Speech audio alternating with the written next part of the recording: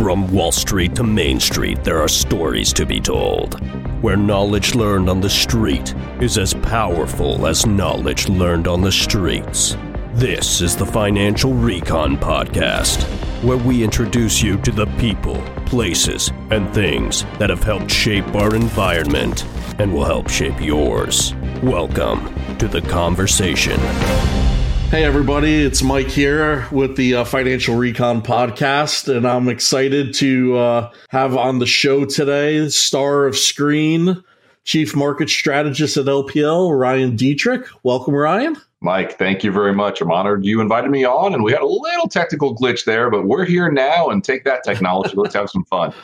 Yeah, take that technology. That's definitely the case. So right out of the gate, Ryan, I know you're you have the technician, charter market technician designation, and I just wanted to kind of explain to folks right out of the gate, as it leads into the rest of our conversation, kind of the difference between fundamental and technical analysis, just so we can lay that basis for them. Sure. I like to use this quote. Churchill said, "The further into the past we look, the further into the future we can potentially see." And I like to think of market technicals like that. It is looking at what happened in the past for a potential path in the future. People hear technicals and they think you just look at charts and draw lots of lines all over them and say, oh, look at this trend line or look at this support area. And there's some truth to that, but I've kind of morphed from that. And I kind of massage technicals, and I say, I also look at market sentiment. I think how everyone's excited. Well, that could be bearish. If everyone's bearish, that could be bullish from that contrarian point of view. So I kind of pocket that in there, but also just looking at market history. Like last year, for instance, was an election year, in case everybody forgot that. And, when you have a president up for re-election, Mike, the last time stocks were down was FDR in the 40s. Okay. So wow. That's amazing. And it's not about Republican, Democrat. It's about getting reelected. So I kind of, I'm kind of a cocktail napkin technician, if you will. I use a lot of different things. But at the end of the day, I do think momentum and using some price action, some of those things absolutely do matter. And they really worked well last year. Then fundamentals, obviously, is, things like earnings, right? Earnings have improved a lot. We can talk about that. But a fundamental would look at like balance sheets and earnings and things like that. Whereas a technician would look at more, kind of what's on the chart and what can the chart potentially tell us. And over my career, I've kind of honestly combined the two, right? I think I was a pure technician years and years ago. Now I kind of combine the two. But definitely I made a name for myself being more of a technician, and that's still in my blood for sure.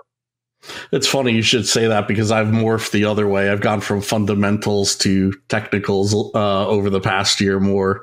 But the one thing I would give technicals is you got the cool names like Death Cross and stuff like that. Fibonacci. Fibonacci. Yeah. Fibonacci. Yeah.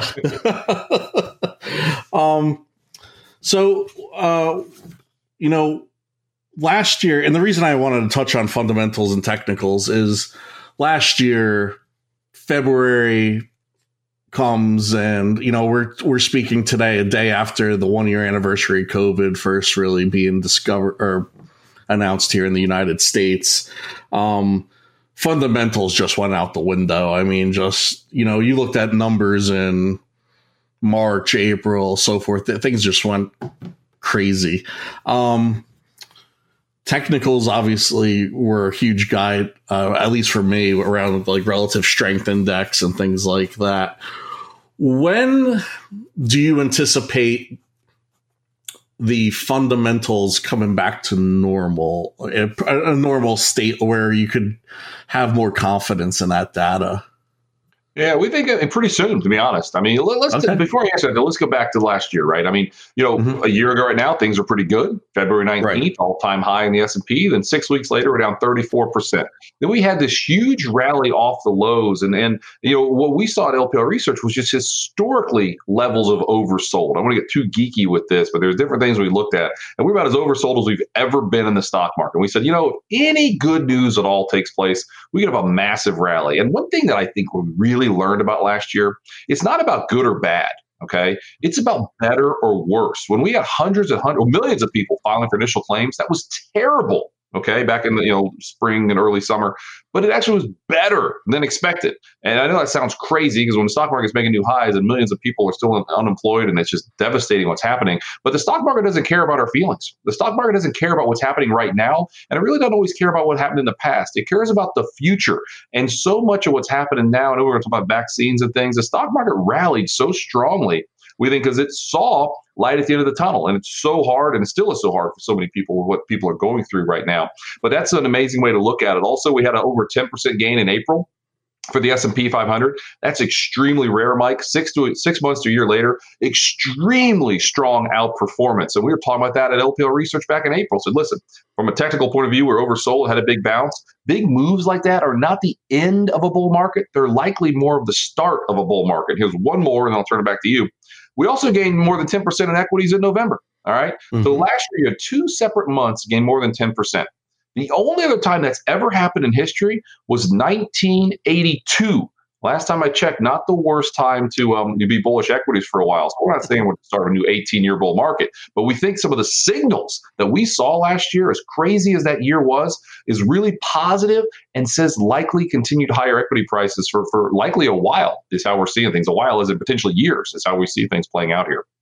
Yeah, definitely. I mean, I would agree with everything you said. It was a really, February. It's interesting to look at the correlation between when people. One of the things I've kind of studied over the last year is the behavioral aspect of people in their investing, and comparing some Google trends for searching stock market crash versus overlays versus like when stock market buying stock searches exceeded stock market crash.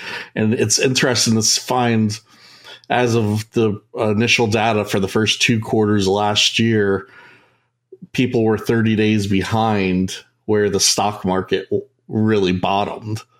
So to your point, it correlates exactly with that technical indicator.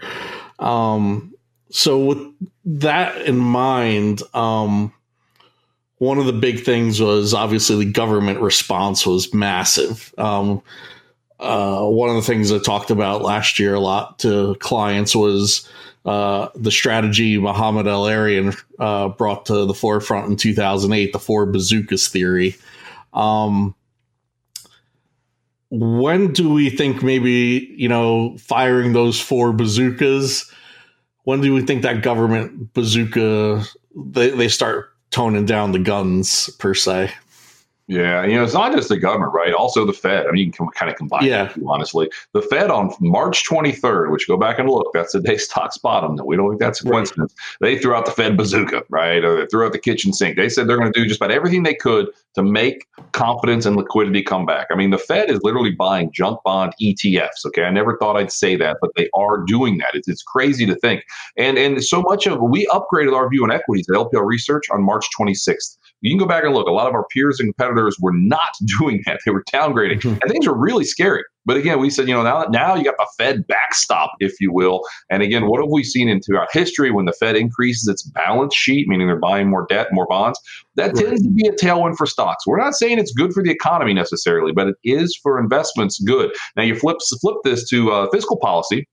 That's the government, all the spending and all the different levers they can pull. I mean, it's been unbelievable, right? I mean, just last month, we had a $900 billion fiscal plan go out. And it's like we've almost forgotten about it. Mike, that was the second largest fiscal plan in the history of our country. Now we're talking about a $1.9 trillion one. So there is this back and forth, obviously, with all the spending that's going on. It's one of the top questions I get when I talk to advisors and their clients is all this spending has to be inflationary. It has to be potentially negative down the road to just spend like this. And I'll tell you, as the economy gets a little bit better the second half of this year, we think that's going to have to clearly slow down. And one of the big things about this last cycle of growth for 10 years, we had a cycle of growth for almost 11 years before the recession started last March, was we barely had 3% GDP growth even in the best years. I mean, stocks gained like 400%. Okay, they did great. Economy didn't do all that great. And believe me, you can talk to 10 people, get 10 answers. I think a lot of it is because we had so much debt before. And now to get us out of this issue, we're adding more debt. it's going to be tough to have 3-4% GDP growth. We will this year. We might have 5% GDP growth this year off the lows. But going forward from there with all this debt, it truly can be a little bit of an anchor. So it's a double-edged sword. There's no easy answer, to be honest. One positive, and I'll go back to you, is rates are so low. I mean, the truth is rates are so low here. If you look at how much interest the government paid last year and all the debt we have, it was actually less last year than it was 4 years ago. Okay. And that sounds crazy, but there's a ton more debt. There's no doubt about it. It's because rates are so much lower. Now, the flip side of that is, well, Ryan, what happens if the 10-year goes to 5%? I'll tell you, we could be in a lot of trouble. We don't see that happen anytime soon, but that's the flip side. With rates low, you're okay. It's kind of one of those, it's okay until it's not scenarios, to be honest. Yeah, and with those low rates, that's what's translated to, it's hit the insurers hard who have to maintain those capital levels for like long-term care and things. We've seen that translate over the last couple of years because of the decade of treasuries being negligible and so forth. One thing, as you mentioned about bonds, that kind of just jumped in my head was, one of the things that's being constantly talked about right now is state and local spending, supporting the local state and local governments. Do you see a point where they are going to have to step in some framework to help those governments, like the Fed buying munis or more munis or so forth, just to help them? Or even just have the government roll into like the old Build America bond program where they subsidize the interest? Yeah, at this point, we don't see that yet, but there are clearly some areas, we've seen Detroit and some other areas, some parts of California that have had big issues and they need help. I mean, something else the government or the Fed can do, they can say, we're going to go buy something. Like the Fed has said, they're going to buy a bunch of corporate debt. The Fed said they're going to buy bonds of big companies. Right. They never actually did. Just the fact they said it was enough to create some confidence. So maybe they can say it. And I get, listeners are saying, listen, why in the world is the Fed, saying this? Why in the world is the Fed loaning money to small businesses? Why does the president pick who's in charge of the Fed? Why don't we audit the Fed? I don't disagree with any of those things. Okay. But the truth of the matter is, again, it is what it is. The Fed is super powerful, and sometimes their voice speaks louder than what their actions are. Just the fact they have that backstop. But to put a bow on this, by no means am I an expert with the municipalities and states, but some of them are clearly in a big issue. So that's why it's so important. I know we're talking about the vaccine soon, to get this reopening going, get people back to work. One of the flip sides to it, though, I read an interesting study. One of the reasons a lot of the municipalities are not in as much trouble now as what people thought they would have been, say, this time 6, 7, 8 months ago. They laid off a lot of workers, right? They didn't have a lot of janitors, didn't have a lot of bus drivers. So that actually, quote unquote, saved them some money from their budgets. Now, the negative there is a lot of millions of people are laid off their jobs, and that's why it's so important for those fiscal plans to continue to help those people that are the most impacted by this. And again, it's such a messy situation. There's no good answer, on the municipality front of things. Right. But I think sometimes if the Fed says something, that can be more powerful than even if they don't do anything at all.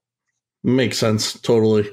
One of the things that, and I just have to say, if you haven't, if folks haven't got a chance to look at LPL Research's Outlook 2021, another phenomenal piece of research information. You and your team, especially last year in 2020, the information, the infographics are just phenomenal. So thank you I say thank you on behalf of myself and my clients, because it's great translating some of this information. One of the things you refer to in it is there are some areas of the economy that have seen some permanent damage.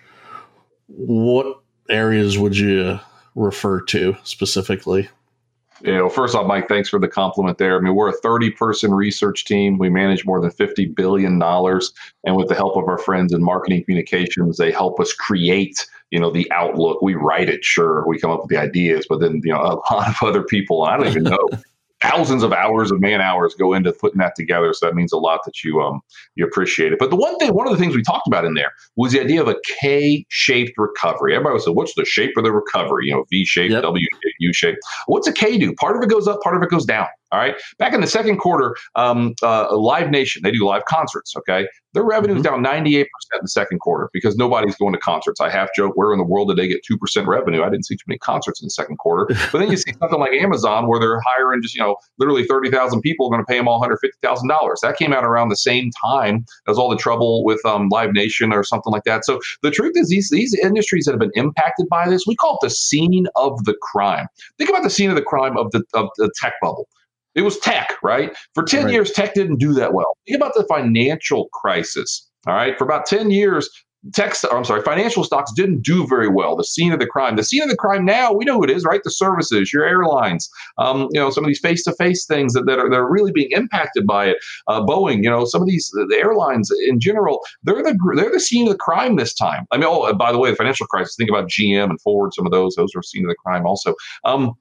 But right now, if history repeats itself, maybe those could be some of the areas that really continue to struggle. Yes, we're going to reopen, but even then, is everyone truly going to go take a cruise right away? Cruise lines are another one, scene of the crime. Yeah. Some people are, but some people might be a little leery, let's be honest. So that's kind of how we see things. And it's kind of the evolution of the economy. I mean, look at something like Disney, right? This is not a recommendation for Disney stock, I want to be very clear, but just the way that they transform themselves from being a cruise ship, park industry to, oh, by the way, we've got a phone and you can watch every single Disney movie of all time. And now people are signing up for Disney Plus. It's just amazing. Or like Netflix. I mean, Netflix continues to reinvent itself. So they got 200 million customers all of a sudden. Again, not a recommendation for Netflix, but just the way things kind of evolve and change, it's really fascinating. At the same time, if you're on the other side of it, it can be devastating. But if you're forward thinking, and Mike, the fact that you're doing podcasts like this, I mean, this is spinning a little bit, but clearly you're forward looking, trying to help your customers and help your clients and help just listeners to this podcast understand what's going on. The people that are willing to be forward looking in a crisis are the ones that are really going to succeed on the other side, and that's just how history's always been. It's interesting you mentioned Disney because we were probably 3 weeks into the COVID, COVID really the shutdowns and so forth. And ironically, Disney had their annual meeting here at Raleigh last year. And I attended it. And Bob Iger and Bob Chapek got up there. And one of the things everybody was looking for was what's going to happen to Disney World. They had shut Disneyland, I think, at the time. And they got up there and they lauded everything with Disney Plus, showed all the cool little trailers. And then someone asked the question. They were like, we're actually flying down to Disney World tonight. And the next day they closed everything up for couple months. So kind of surreal to see, things occur right there in our backyard. But I think the haves and the have-nots, to your point, the K recovery, especially in retail and some of the restaurants you're seeing, they've adapted or they'll die off. And not that it's a recommendation, obviously, Target, Walmart, how they've pivoted to be major competitors with Amazon. It's amazing. But getting away from that we're thinking now a little bit further down the road. The big rumbling out there is this J&J vaccine. It's supposed to be one shot. It's supposed to be very influential or impactful to supplies is what I've heard. What are your thoughts on the J&J vaccine there? Yeah, and the impact to the markets. I'm sorry. Absolutely. I mean, it's so important. Like we said, that so many people are still impacted by this because of COVID. We have to wipe COVID off the earth. Now let's go back to May. If you'd had a scientist on back in May and you would have told him, is there any chance of two different vaccines at a 95% effective rate that we're actually putting in people's arms by the end of the year? Most of them wouldn't have expected. 60 to 70% would have been in their wildest dreams. And then within less than a year, we've got two approved vaccines at 95% effective rate. And now you've got this J&J one coming out that, according to Fauci, could be approved here in the next couple of weeks, along with the AstraZeneca one. But the J&J one's fascinating because it's only one shot, and you don't need these big suit. You've probably all seen the pictures the big super trucks with the super freezers that you need for the Moderna and the Pfizer vaccines. You don't need that with this one. So, and the effective rate, we don't know it yet unless it came out from the time we started recording this. I've seen it's between 75 to 80% effective. So not as high, but you think about it, for the rest of the world, it's just a lot easier to get that vaccine in people's arms than not. And the AstraZeneca one is not too far away either. So is it a game changer? Hey, I think it was already game changers when we had 95% effectives, but this one can get to the rest of the world so much more effectively, and just one stick makes it a lot easier for people to beat this. And real quickly, if you look back at history, the last 10 years, Mike, the common flu vaccine has a 42% effective rate. All right. One time I got a flu shot like 2 years ago. I still got the flu. I was like, man, that's terrible. Then I realized, it's a 42% effective rate. 95% effective rates like measles and mumps. Okay. Stuff that just doesn't exist anymore. Okay. We wiped it off the earth because those also had 95% effective rates. And that's, again, what the stock market is smelling, what the stock market is sensing out in the future. We're going to wipe this out in the U.S. and in other developed parts of the world. And hopefully within 12 months, pretty much the world in general, with some of the other vaccines that are on the way. Yeah, and I would agree with you there. I feel like you get this J&J, and if AstraZeneca comes along as well, which I know Cam Harvey up at Duke has been really a big proponent mentioning that one. It's just going to be between government policy, feel like it's walking into a fireworks factory with a flamethrower and setting up the market pretty well. So one of the things that we're actually recording this the day after Inauguration Day, and one of the awesome charts that you had put out on Twitter is about the inaugural and the markets and the day of the return. Could you actually share that with everybody, what you found?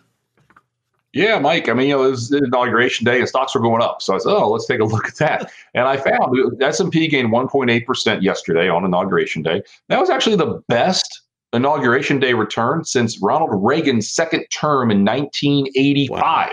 Now, the logical question is, well, why? And there's always different things. I think a lot of it was because earnings have come in so strong, honestly, not to, take away from Joe Biden's day. But at the same time, there's optimism over his policies, right? Everyone, one of the big concerns we've had is, oh, my goodness, there's a blue wave. This is not LPL's view. This is the questions we get from our advisors and our clients. Right. There's a blue wave, higher taxes. That's going to destroy everything.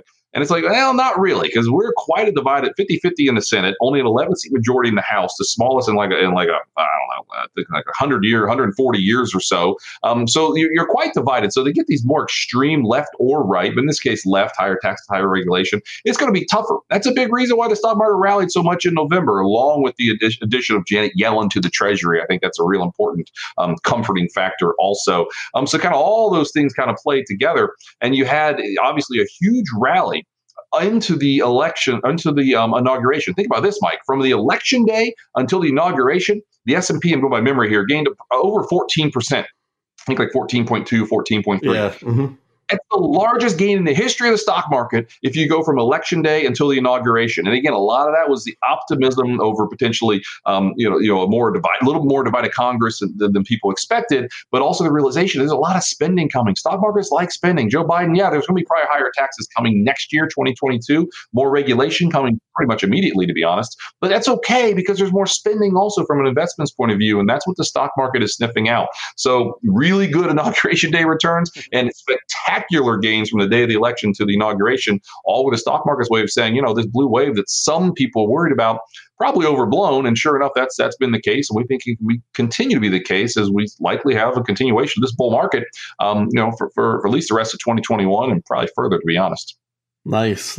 Yeah, I'm cautiously optimistic. I just think the recipe is there. I mean, if any time in my career I've seen it, I think this is the most inviting it's ever been, and just proves why you got to stay in the market long term. You can't just try timing things, and it's a recipe for disaster. So, two final questions for you before I let you go. I'd love to pick your brain here. One thing that keeps you up at night in the markets, with the markets? Well, before I answer that, I always remember it's all about time in the market, not timing the market. Last year was the first year in history. Stocks were down 30% at one point and finished higher. Believe me, on March 23rd, I did not think stocks would be higher. We were relatively bullish, but I didn't even think that. I mean, the biggest bull we would have believed him, or he would have believed himself. But it happened, and that was such a reminder. It's the old saying you mentioned, the retail stores.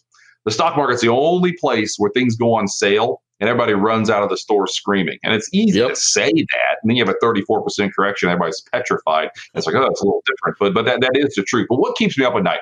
Right now, I think it's the fact that my son's basketball team lost a game. We're 3-1. So I feel bad. The dream is over. But talking about markets, it is how we just said. There's a lot of positives out there, Mike. Things are looking really, really good. Okay, so that contrarian in me wonders, are things so good that a lot of this is priced in and maybe we have a break? Think about what this bull market's done. It almost was a perfect overlay with the 2009 bull market. Here's what I mean. In March 2009, major low, stocks go up 70% the next 10 months. We just had a major low in March 2020. Stocks have gone up like 70%. Back in 2009, as you got to 2010, we had a quick 10% correction early in the year. Then there was a 16% correction in the summer months. Eventually, stocks went higher, and it was a good year. I mean, don't get me wrong, in 2010. Mark Twain said, history doesn't repeat, but it rhymes. I see some similarities. Maybe we get a quick 10% correction after a 70% rally, be perfectly normal sometime in the first quarter, then a bigger dip second or third quarter, which is normal, especially when you have a new president and a year one of the presidential cycle. So I think it's important for investors to remember everything's looking good right now. That could be a warning sign from a contrarian point of view, and everyone's on one side of the boat if things get a little rocky. And I think it'd be interesting this year. Maybe stocks don't do quite as well this year when all is said and done, but the economy does great versus last year when stocks sniffed out a better economy, and did well, but the economy didn't do so good. We might see a little flip-flop there. Still a major bull market. Don't get me wrong. I don't want to sound bearish here, but again, maybe some consolidation or pullback for 5 or 6 months after a 70% rally would be the best thing the doctor ordered if you're bullish, honestly. Let's take a little break here. Oh, yeah. And it's interesting, like you said, time in the market, because being heavily valuated for a lot of folks, Pfizer BioNTech Day, you circle that on the calendar and look at what happened in the market that day. And I always joke, I'm like, that was the day, staying the course was rewarded, because it just popped. So I know you mentioned about your son's basketball team, which is going to lead me to my final question. Being a Creighton alum and you're a Xavier alum, who wins the Big East? I just hope we can play. Xavier had a game for like 2 weeks. They have another outbreak. It's like, it's hard to ever go against Villanova. I mean, I don't know. They've had a bunch of issues where coach got it. So I guess it's tough to say. I'd say Villanova, but my Creighton, I hope you guys do it. I don't like Villanova. I'm a Bengals fan. I hate watching the Steelers win every year. I want someone else to do it. So that'd be awesome if Creighton could knock off the king, if you will, in Villanova. But it's just hard to go against Villanova. History kind of tells us that year after year. Yeah. I know Villanova is like that staple game. It's funny because my the final year we lived out near Omaha, or in Omaha, there was talk of Creighton going to the Big East, and I missed that. And as a growing up Big East basketball fan, I was itching at that bit. But hey, Ryan, thank you so much for all this great insight. I really appreciate it. And, hopefully we can reconnect later this year and, discuss Outlook 2022 and, things will hopefully be a lot calmer, and we'll all be planning to take a vacation somewhere. Amen there. It's my 15th wedding anniversary this October, and actually already booked a trip down to the Dominican Republic at a place called the Sanctuary All-Inclusive Resort. So that felt really good, like kind of cathartic to book a trip. Like, okay, oh man, this feels good to do. So I know that everybody gets to do that. But Mike, thanks for having me. Thank you for all you do for your clients and everything you're doing. For the listeners of this podcast, I'm honored to be part of it. And I guess let's see, as crazy as it sounds, our mid-year outlook comes out like July or August. So we got to start working on that in a couple months. Oh my goodness gracious. So maybe sometime this summer we can get together and talk about the mid-year outlook and go from there. So thanks, Mike, for having me. Absolutely. Thank you very much. Appreciate it.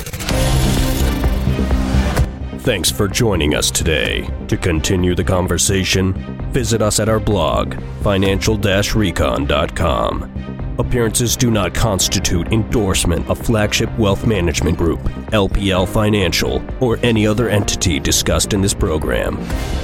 Securities and advisory services offered through LPL Financial, a registered investment advisor.